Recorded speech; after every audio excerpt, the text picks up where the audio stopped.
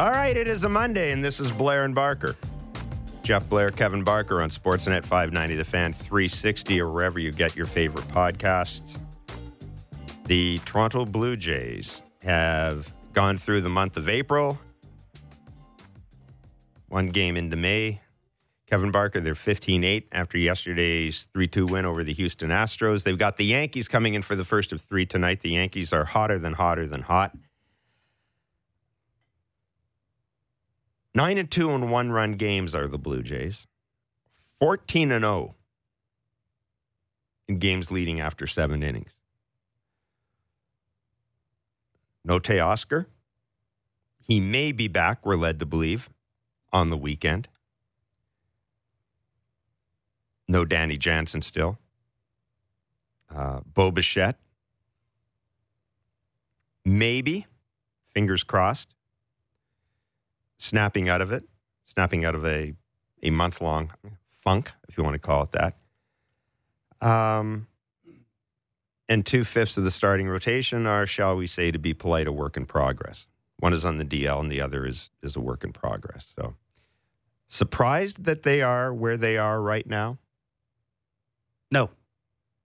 Look, I say that with a smile when I say no. Mm-hmm. I think to be a good team and think that you're going to win the American League East with three other teams that are just as good as you are. Now, a couple of those teams are going through some hiccups, which is what you do throughout an entire season, is how you handle those and how you come back from them. And I'm sure that the Rays and the Red Sox are going to figure some things out, and they're going to be right there at the end of the season. But to do this mindset. Yeah, I don't think the Red Sox are going to be there at the end of the season. Can we just eliminate the Red Sox right now? No, they stink. Red Sox will, they're going to be the Red Sox. They might not win 95 games, but they're going to be hard to beat. They're going to be tough to beat going into Fenway. They're going to have some runs. They got a pretty good manager. They got enough older players there who don't want to stink, and they're going to figure some things out, and their lineup is something. And they're just not making pitches and catching the ball the way they should be catching it most of the time.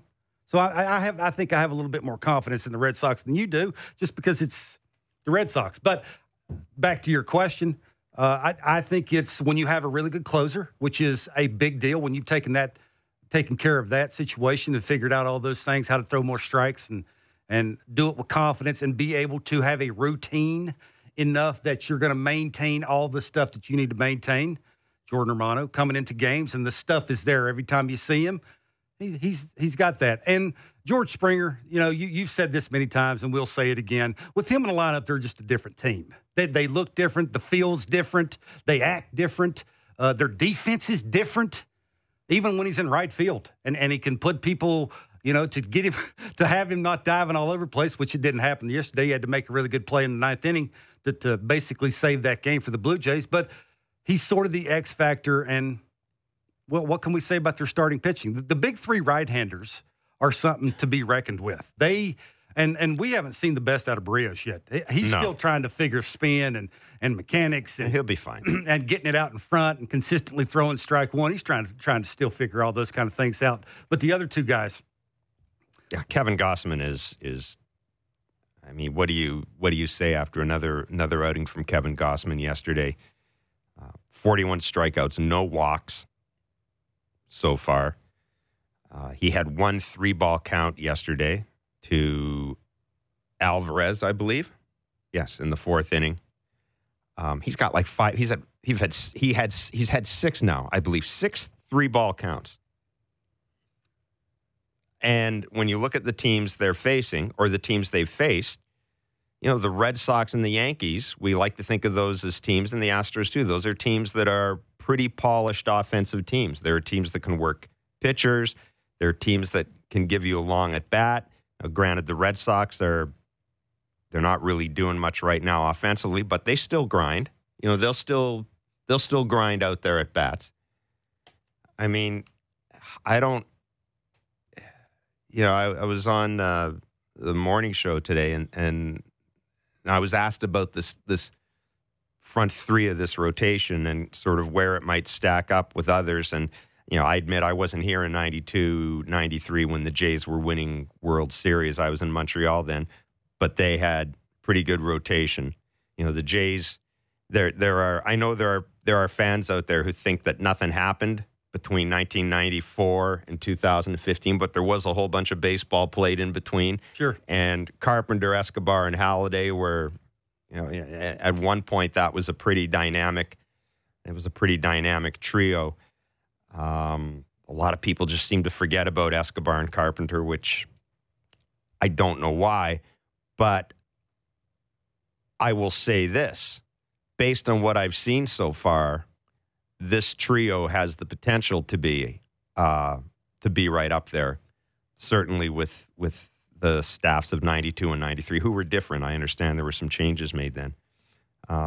Those staffs were different. But, yeah, I mean, Kevin Gausman has been just remarkable. Kevin, I don't worry. I don't know the last time the Jays have had a starting pitcher, maybe other than Roy Halladay. I just don't worry when he's in the game. I got no worry. Sort of, they got three of them now.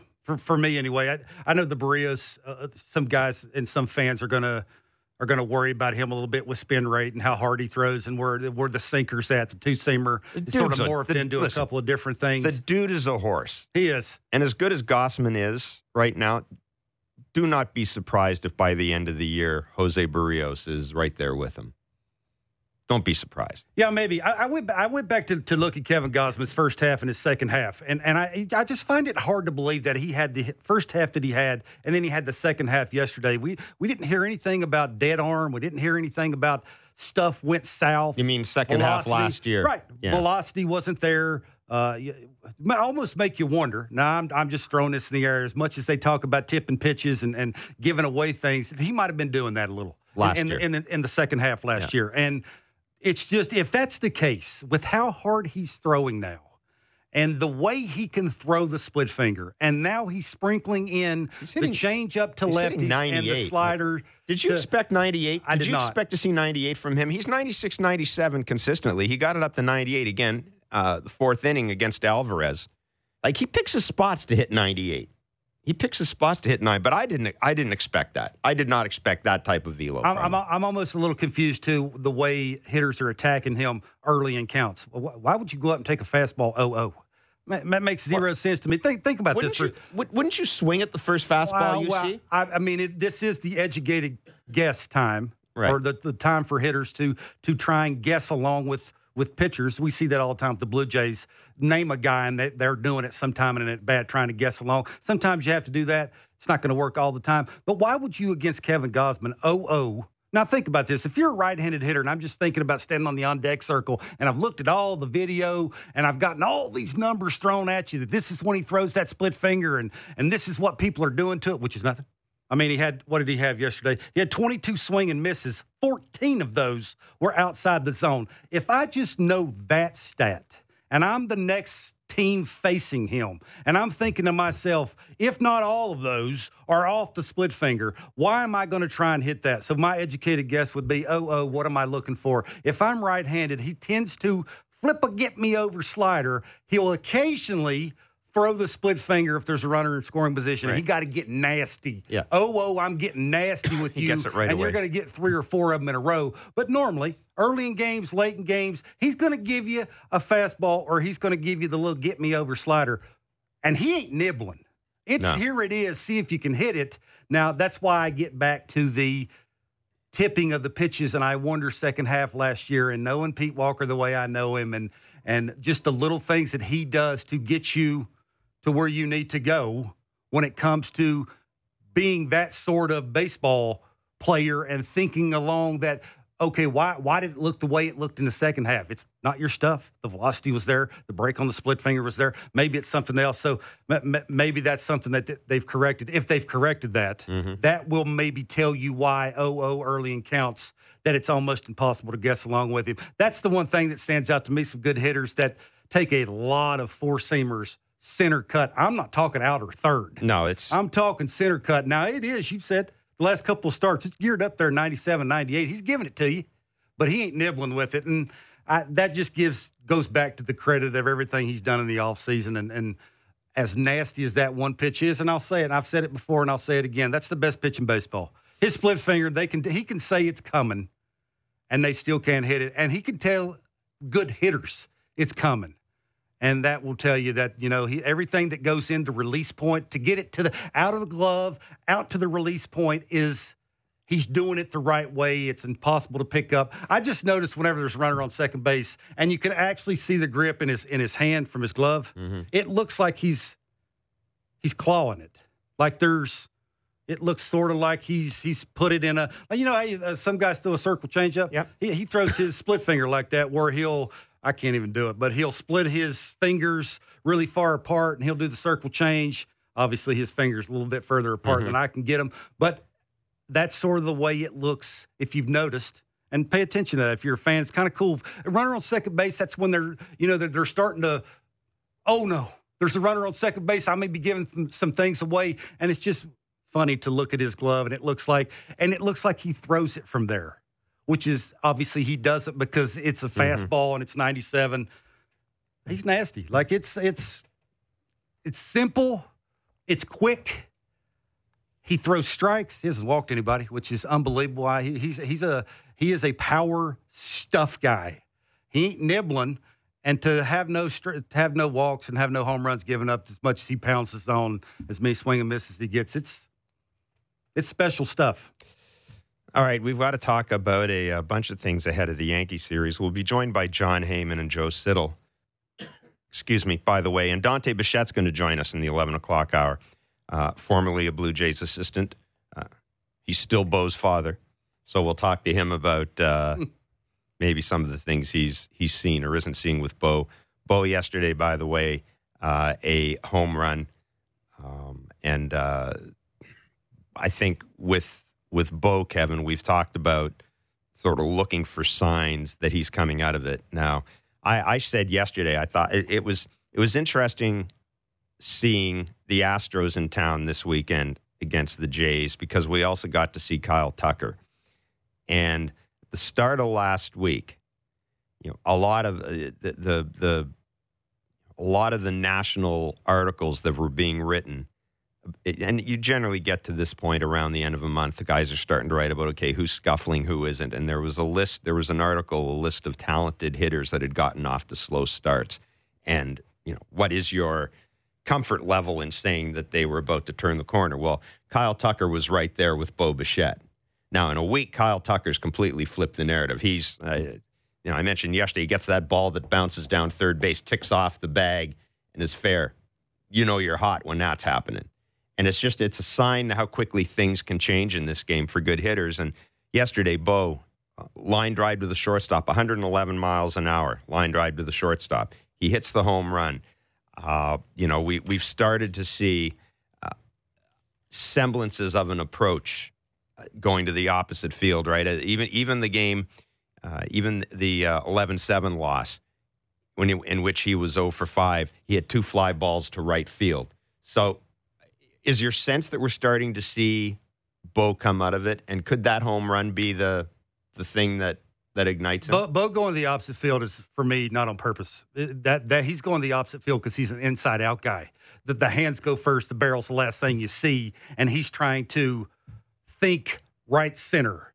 And that's why the ball he's letting it travel. And, the approach he has with his lower half, when you open up your front side and you lose your front hip and you're trying to get the barrel in the hitting zone by dropping the back elbow and getting it in way back here, sometimes that's when you catch baseballs. You're catching them on your back leg, on the inside of your back leg instead of out front, which is, Pat Tabler talks about that all the time, sometimes trying to catch it more a little bit out in front. See, I don't see that. I see a guy that swings at too many balls. That for me is, Bo, when you talk about anything that it takes to be a hitter in 2022, he's got it. Bat speed, hand-eye coordination, launch angle, with an inside-out swing. Getting it, do they always talk about how quickly can I get the barrel in the hitting zone? And he does it better than most people because of that. I open up my front side. I land with an open front side. When he lands with his front foot, it's facing the shortstop.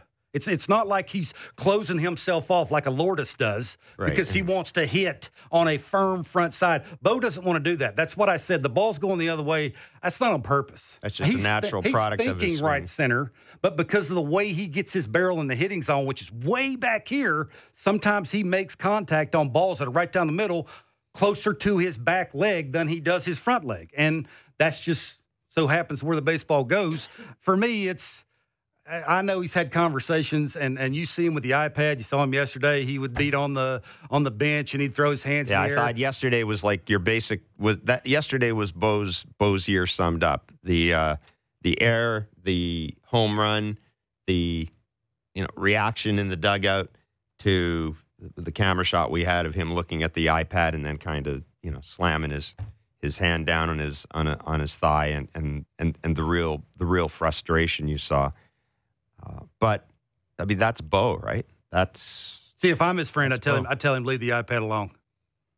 You're not going to gain anything. It's just going to make you madder when you go over there and you watch it. Because basically what he looked to me like anyway, he'd gotten a pitch that he thought he should have hammered. Right. And something that he's been working on in the cage is not working again. And now when you go to your next at bat, what do? I'm more worried about what I didn't do in my last at bat instead of going up and getting a good pitch to hit. And I can tell you, from a guy that used to try and stay in the big leagues, it's all about what you swing at. And sometimes more than sometimes it's about what you don't swing at. And for me, he's way too aggressive early in counts. I get the aggression. I get who you are and what you think you can be. And the year that you had last year, doing it the way you're trying to do it now. But if I'm a pitcher and I'm thinking to myself, why would I throw him a strike? I don't have to. He'd get himself out.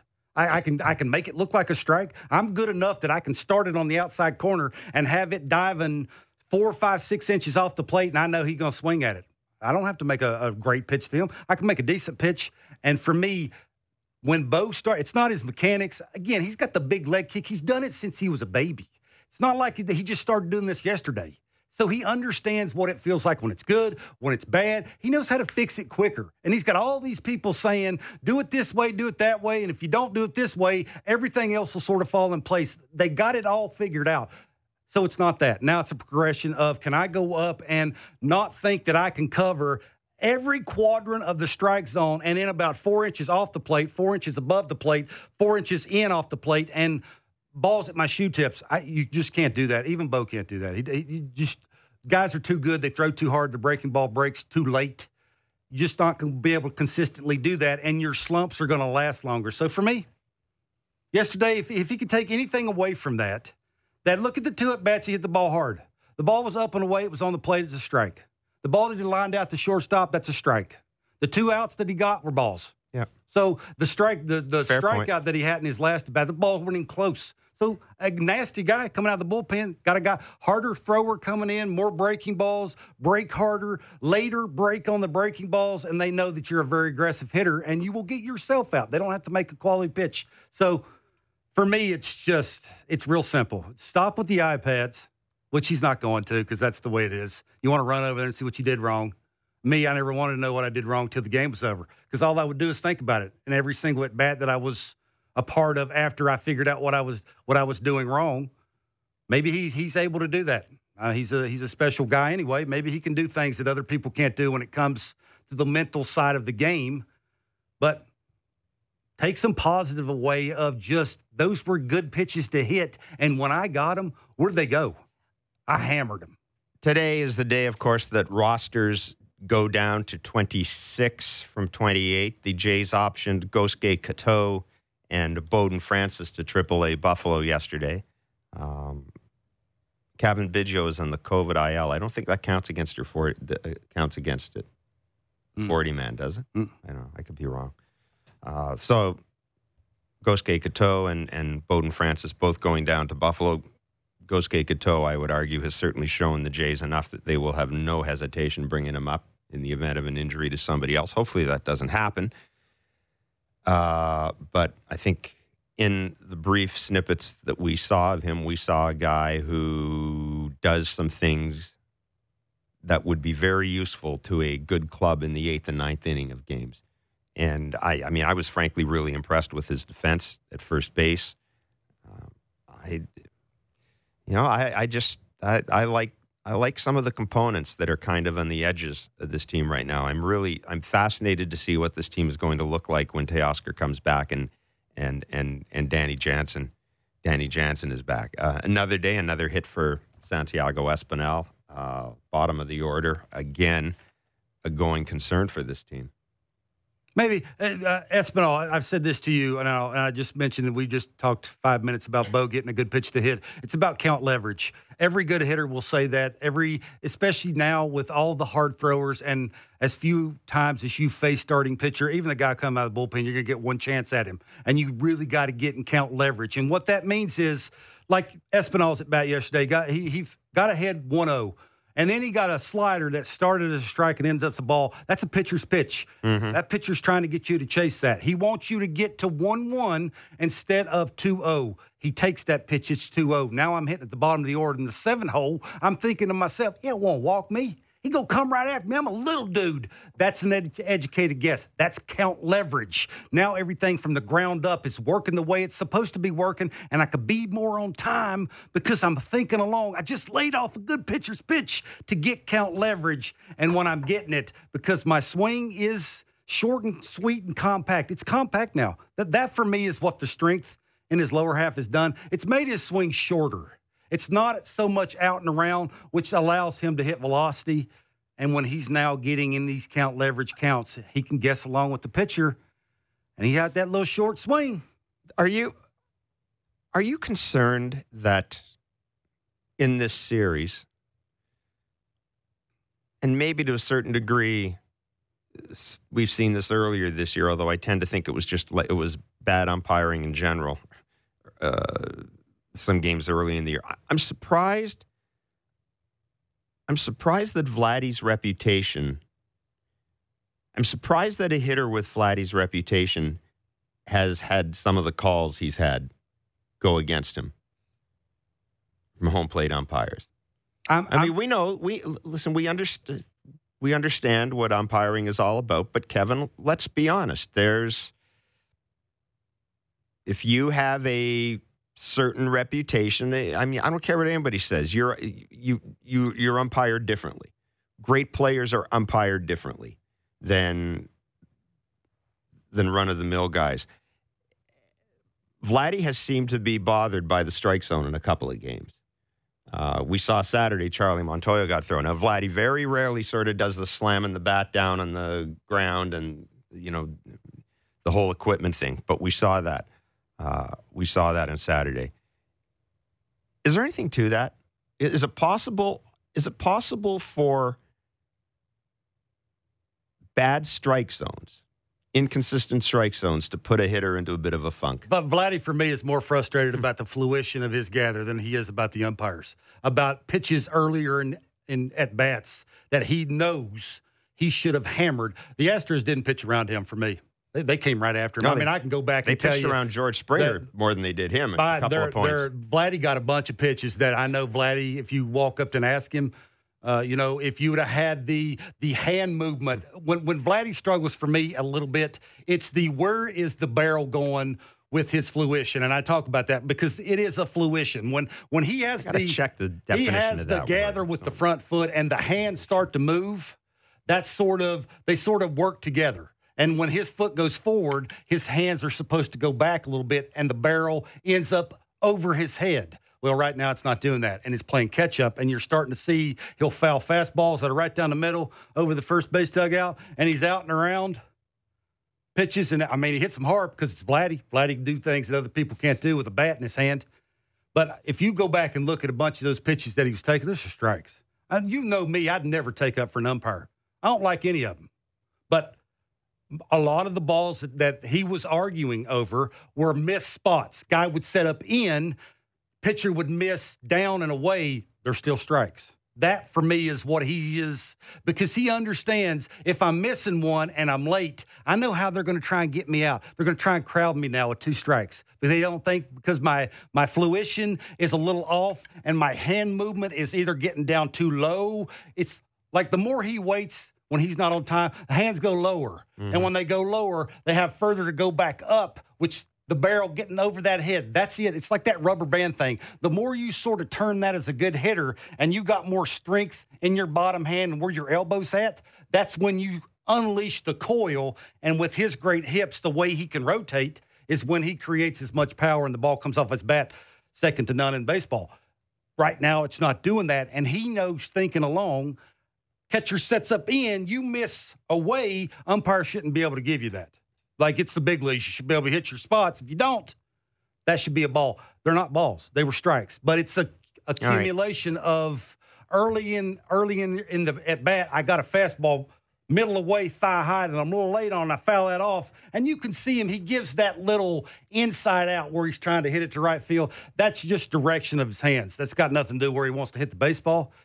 It's just he's a little late with where his hands are going up and down that he's thinking, you know, I'm battling here. And he's what is he won for his last 20 in his last 5 games? That's called baseball. It really is. Baseball, hitting a baseball is hard. And we think these guys are robots, and they should always go out there and hammer baseballs just because it's Vladdy and it's Bo and it's George Springer and it's Teoscar Hernandez now and it's Lourdes to an extent. And Matt Chapman, you can sort of throw in there because of the way he plays defense. And we think that he should offensively look exactly the way he looks defensively. These guys aren't robots. And you remember that those dudes that they're facing throw a bazillion miles an hour and like to throw the breaking ball first. It's sometimes you're going to get in some funks where things aren't working. Like you get out of whack and you're over there flipping iPads trying to figure it out. And then that mental part of it sort of kicks in, and you're seeing it a little with Vladdy. We see it a lot with Bo. Springer has been there and done it more than those two guys. You don't see it as much. They're going to figure it out. They're winning games. What did you say they were? 15 and 8. That's pretty good with Vladdy 1 for 20. Bo looking the way Bo looks. No Teoscar. That ain't too bad. Yeah, and as we mentioned, the Yankees are in town for the first of 3 tonight, which should be something. Joe Siddle is our Blue Jays Central analyst. He'll join us next. It's Blair and Barker on Sportsnet 590, The Fan, 360, and wherever you get your favorite podcast. The smartest takes on the biggest stories in sports. The Fan Drive Time with Ben Ennis and Stephen Brunt. Be sure to subscribe and download the show on Apple, Spotify, or wherever you get your podcasts. Jon Heyman is a baseball columnist with the New York Post, also MLB Network insider. He joins us at 11 o'clock. Dante Bichette at 11:30 as we get you set for tonight's first of 3 games between the Jays and the Yankees. Aaron Judge had a couple of home runs yesterday. The Yankees have won 9 in a row as they come in to the Rogers Center. What are you looking at me like that for? Because you every time you say 9 in a row, I think of Orioles and Kansas City, not the Blue Jays. That's true. They have had an easier schedule than the Blue Jays, but that has also allowed them to get a few things in order. I mean, it's easier to kind of figure out what you have and what you don't have when you're playing, sometimes, when you're playing weaker teams than when you're playing good teams. It's all about confidence, too. You run into those teams, you have success that bleeds over into against good teams. But I guarantee you the Yankees aren't. I guarantee you the Yankees didn't come into Toronto last night and go, "Yeah, we won 9 in a row." But I mean, they were against lousy teams. They're thinking, "No, we got 9 in a row." They'll be coming in a high, and it'll be, again, this first part of the schedule, the first month of this schedule has been tough. It was going to be tough for them to be where they are right now.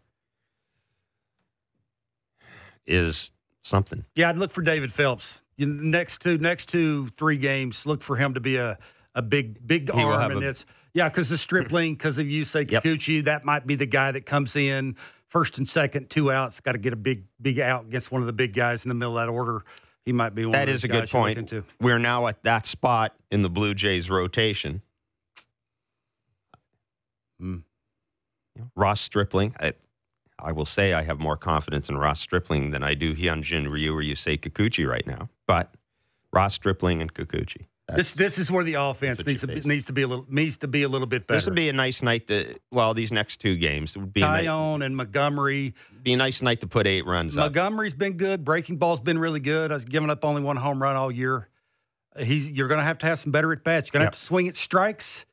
This is the time. Blue Jays need to start having some quality at bats. Do we have Joe with us? Oh, sorry. Okay. We do. We have Joe Siddall, our Blue Jays Central analyst. How you doing, Joe?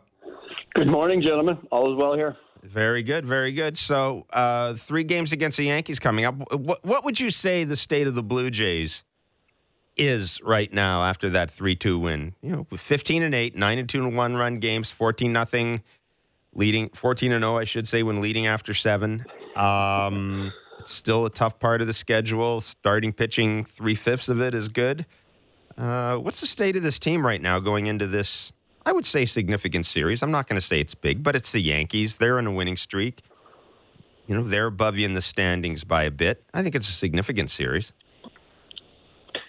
Well, we're hitting the end of that horrid stretch that we talked about, leaving spring training, right? This first month of an absolute grind. And, you know, seen the Yankees. Now they'll see them the second time. They've seen Boston twice. They've seen Houston twice. So we knew going in this was going to be a tough stretch for the Blue Jays. And to be sitting where they are, I think they're in a great spot. And I think they've been carried by that, you know, the big 3 in the rotation, as you just noted. And the bullpen, I attribute a lot of times the one-run wins to having a good bullpen. If you don't have a good bullpen, you're probably not going to win too many of those one-run games. A lot of times they're done late. Of course, there are outliers, and there's chance, there's good fortune. Things do happen. Maybe you come back and you win an extras, whatever the case may be. But the bullpen has been very solid, and especially when you're handing it to the big boys the way they have been now. Jordan Romano, I don't know what he did in the offseason, but I hope he's ready for 6 months of this because, wow, he's getting worked. And that's back-to-back days now. I got to believe no matter what tonight, I can't imagine you're going to see him. So they'll have to have the other guys step up. And, you know, Jimmy Garcia had his little hiccup there. But all in all, I think that bullpen's in very good shape, which is just where you want it. And I still have no doubts, guys, that, it's been a horrible month for the lineup. But I just think this lineup is still going to hit. And they've been the recipients of facing some pretty decent pitching early on when you face the teams that they have faced. And it's not getting any easier these next 3 days. I can tell you that for sure. So I'm not sure if these are the 3 days this offense is going to break out. Yeah, no, listen, I'm with you in that. I have all the faith in the world in this offense, in this lineup. I would be more concerned if the pitching was a mess right now. And, you know, what I find interesting, Joe, and I think we may have spoken about this. I actually think you may have talked about this weekend.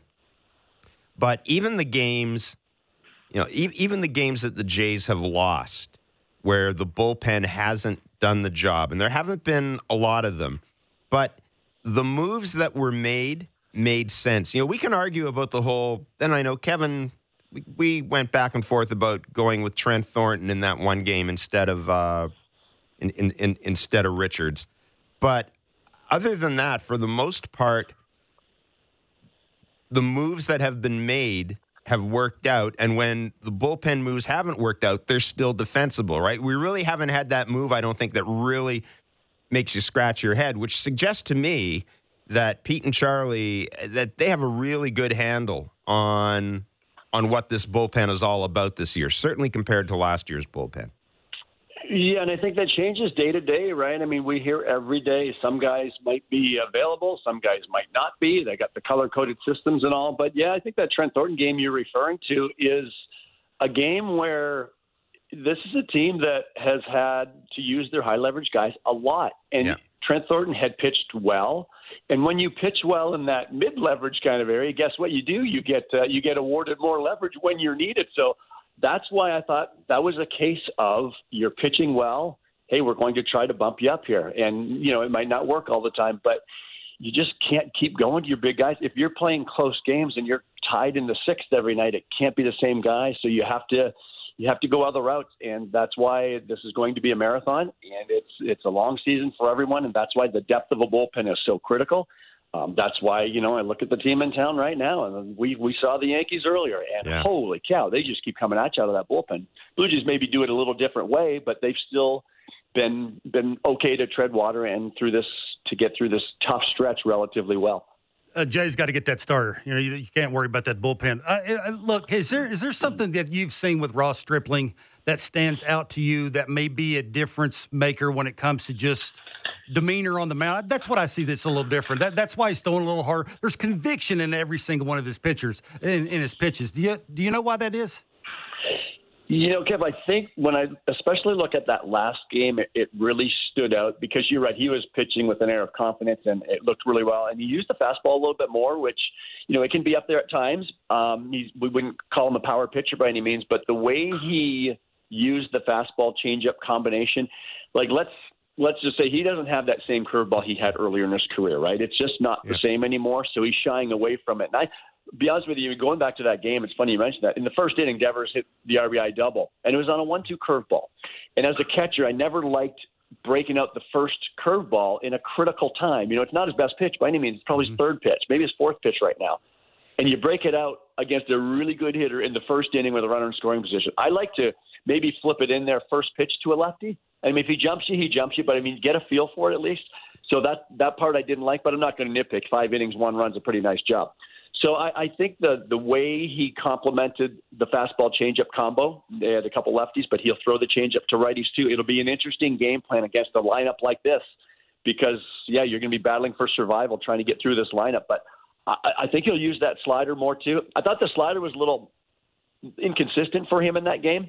It was doing different things at times, and I asked him about that. I asked him if, some guys will manipulate their slider to break different ways and do different things.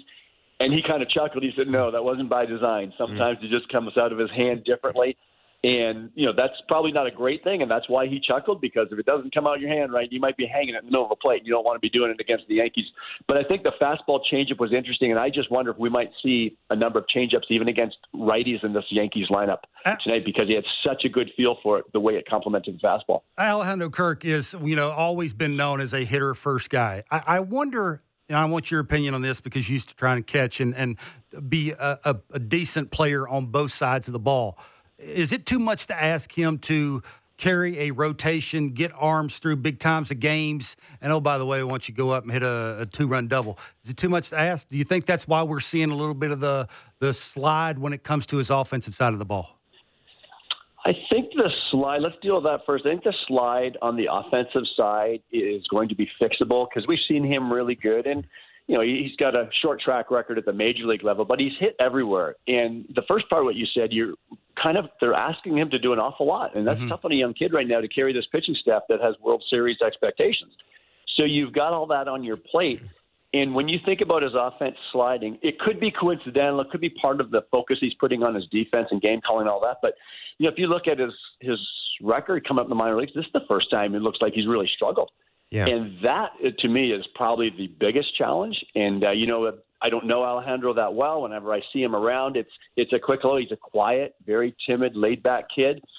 I'm sure he's working at this hitting thing. To me, he's just a tick off. Like, some of the swings aren't bad at all, but it seems like he's just a little bit, whether that's a little drift forward where he's just missing that. I thought an at-bat against, it was the Red Sox I go back to, I think it was Whitlock. He pounded him in with a couple fastballs, and I think that's where he is susceptible because of that little drift forward. And then he threw him a 0-2 breaking ball, and that's just, to me, a case of pitchers trying to get too smart. Yep. And he did him a favor at the bottom of the zone. He hit an RBI single. I think you help a hitter when you do that. What I'm seeing right now, he's not handling the heater in. And when he's playing against these Yankees, let's just watch how they pitch. I bet he's going to get some heaters in because they're going to challenge him. But big part of it, Kev, I think, is he's got so much on his plate right now. And, hey, I think right now we'd love to see him catching 5 days a week and be the number one guy with Jansen out. But physically, they're not doing that to him. And that's been a message in itself. I don't believe he's caught behind the dish, started 3 days in a row this year. So what's that? No, he is not. Do the math. I mean, clearly they're guarding him or protecting him or worried about his health. So it's unfortunate because it would have been nice if he could just step right in there and play 4 or 5 days a week. I watched George Springer this year, and I talked about this in Blue Jays Talk yesterday, and I admit it's kind of, hindsight is it's pointless. But I look back at last year's Blue Jays team, and I just ask myself, what would that team have been like with the full year of George? I think they make the playoffs with the full year of George last year. I think you can pretty much say that. Look, he's got a big contract. He's got a big reputation. He's making a lot of money. But I do have to tell you, Joe, his impact on this lineup and his impact on the way the game is played in the field still, it doesn't astound me. But every now and then it surprises me how impactful, just how much better this team is with him in the lineup and him at center field. It just looks better. It plays better. The game goes better.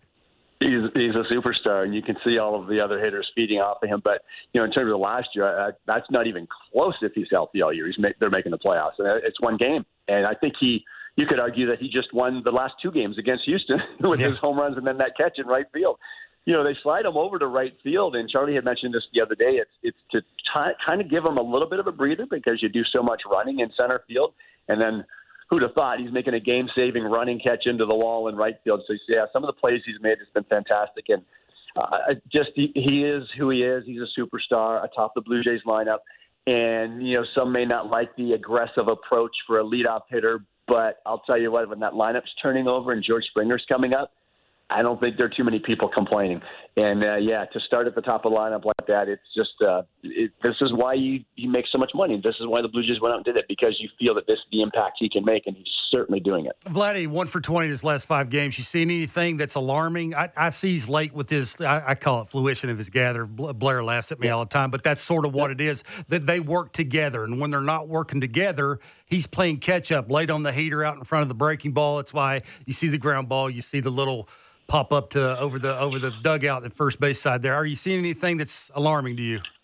No, nothing's alarming when it comes to Vladdy. And you said it, Kev. I mean, the simple word is timing. If you want to just use that, as a hitter, if you're not quite right with your timing when that foot comes down in your trigger, getting to your load, it's so little with him that it's not concerning at all. And of course, he's not himself because he's a little frustrated too, what we saw the other day, and that's going to happen. I think what happens as hitters, and it doesn't matter if you're a superstar hitter or if I'm trying to survive hitting ninth in the National League, is you go through stretches, right? Think back to your career. You go through stretches for like 2 weeks where it's like, my God, I have not gotten one pitch to hit. And then you go through stretches where guys are throwing you balloon balls all left, right, and center. So, I mean, it's a little credit sometimes to what pitchers are doing to him, but yeah, I don't think these stretches will last real long for Vladdy because he's so darn good, and I have no problem. And now, again, he's coming into this series, maybe not quite himself, but he's going to see it again. This is going to be a tough 3 days for Blue Jays hitters, and I don't want to give the Yankees pitchers too much credit here, but the bullpen is high-powered, a lot of high-octane down there. You're right on. You got to get to the starter. Mm-hmm. Interesting thing is the starter's been pitching well. So, that Montgomery's going to live off the curveball changeup combination, I think, against these right-handed batters, and hopefully they can sit on one of those pitches. Pat Tabler made an interesting observation yesterday about Kevin Gausman and talking about sort of, I think he called it the secret to Kevin Gausman, and I went back after Pat said it, and I looked at the the pitch by pitch of the game, and because Kevin is basically a 2-pitch guy. He throws another pitch, but I call him mostly a 2-pitch guy. His ability to change sequences, to vary the sequence of his pitches. I understand Hyunjin Ryu's a guy. Buck Martinez always talks about sequencing is so important to him. But how on earth in this day and age of video, Joe, you would have seen this as a catcher, how on earth can a guy get by with essentially 2 pitches and just kind of changing his patterns? I'd love to know what that split looks like from the batter's box, because I guarantee it looks just like the fastball. Early in the ball game, it was interesting that he was using the sequencing you're referring to, a couple fastballs in the top part of the zone, like to Brantley, then splitter away, and he rolls over. Now, you're 0-2, you're battling that stuff. Did the same thing to Alvarez, and then Gurriel came up, same thing, couple fastballs, and then he threw another heater and just froze him. So, I mean, again, you get ahead like he does. It's amazing to me that these hitters aren't they're trying to, but they aren't squaring up his fastball early in the count. So he gets these fastballs to get ahead of the count. And then, of course, because he's pounded the zone so much, he's got hitters right where they want him because they're behind in the count. They're thinking about the splitter. And even when they're thinking about the splitter and get it, they can't lay off it, which, again, it tells you how nasty that is. I remember Pedro Martinez's changeup. It was like this little balloon thing, but it looked like 95 plus coming in, right? It's just so difficult for hitters. You don't think that Houston Astros hitters didn't have a game plan going in against Kevin Gausman, and then he just carves them up like they've never seen him before, and they have no idea what he's going to do to them. That's just the ultimate compliment to a pitcher. Yeah, I have to tell you, the games they've played against the Astros this year have been, I don't want to get cliche-ish here, they've been really good baseball games for the most part. Like, they have been fun to watch. There's lots of defense. There's pitchers attacking hitters. Lots of good pitching. It would be a tremendous playoff series. I would love to see these guys have a playoff series together. These last two games were just two of the best baseball games we've seen in a long time. Like, yeah. I know everybody wants offense and home runs, but man, if you can't appreciate 3-2 and 2-1, they were well pitched. There was a lot going on, and those, to me, those are every bit of exciting as watching a 10-9 game. Absolutely, Joe. We're going to let you scoot. Thanks for your time as always, my friend. Thanks, Joe. All right, guys. Have a good one. Joe Siddall of Blue Jay Central. And, of course, the Jays game tonight is at 7:07. It'll be on Sportsnet 1. Sportsnet 590. The Fan will have the game as well, as we always do. There is that small matter of the Leafs starting their playoff run. Who? Oh. This is the year. The year for what? This is the year for the Leafs. Yes. Maybe not. For all Leafs fans, I hope so. Yeah. Jesus, just win a series. Just win a series. I don't think that's good enough this year. It hasn't been for the last 3 years, but it's a start. That's probably the best way. It's probably the best way to put it. We had Steve Sparks on, the Astros radio analyst. It was just after, I think it was just after George Springer was signed. And he was talking about Springer and how, to Steve's mind, he was a better right fielder. Remember that conversation? He was a better defensive right fielder than the defensive center fielder. And he thought that ultimately, to extend his career, you'd probably have to move him to right field. You see that? You're nodding. Like, you can see that, can't you? And not this year, not next year. The Blue Jays are going to try and keep him on the field by moving him to right field and hopefully don't have to dive all over the place, sort of like he did yesterday. What he does for me is he is a very, very good route runner. And he is very smart when it comes to those routes, pre-pitch setup. Those routes look different. Let me rephrase that. Those routes look different from center field than they do from right, though, don't they?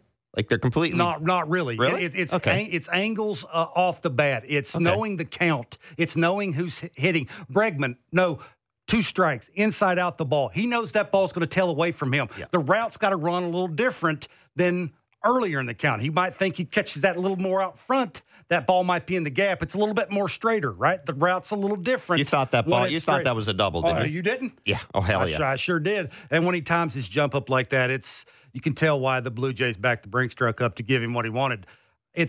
How do you keep him on the field? That's the question.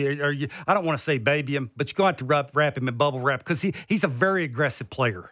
He's going to run the bases like his hair's on fire. He's playing defense the same way. He hits like he hits. The takes that he takes are aggressive sometimes, like his aggressive take. And the only thing I think of is the hip turning and the rib thing. And yes, you just because if they lose him for a long period of time, the team's going to look a whole lot different. Who's leading off?